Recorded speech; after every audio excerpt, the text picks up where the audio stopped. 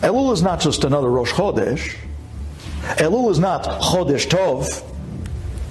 Elul is a Chodesh away. We're one Chodesh away. It's an alarm. And the siren just went off. We need to show Borei Olam that Elul is real. We need to show him that I'm ready to prepare for you, Abba, and for the great judgment. And Hashem says, wow, this guy's real. And he's taking Elul seriously. That means that he believes in Yom Adin. That he believes that there's a judge, there's a jury, and there's an executioner. He believes in that. If that's the case, that means he believes in me, says God.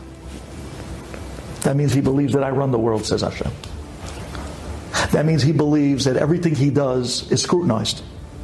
That means that he believes that Hashem is keeping score. And that what he does makes a difference in both directions. And the good that he does is being written down. And God forbid the opposite is also in need of cleansing and fixing. Hashem says, look at this guy. He takes Elul seriously. That means he takes God seriously.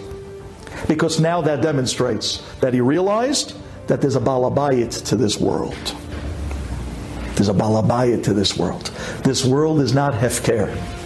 This world is not just a hefker place. You come, you do.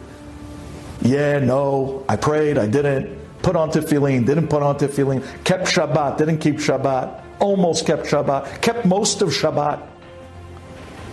No, this world, there is a balabayit. There's somebody that runs the show. The owner of the hotel of this world. Amazing.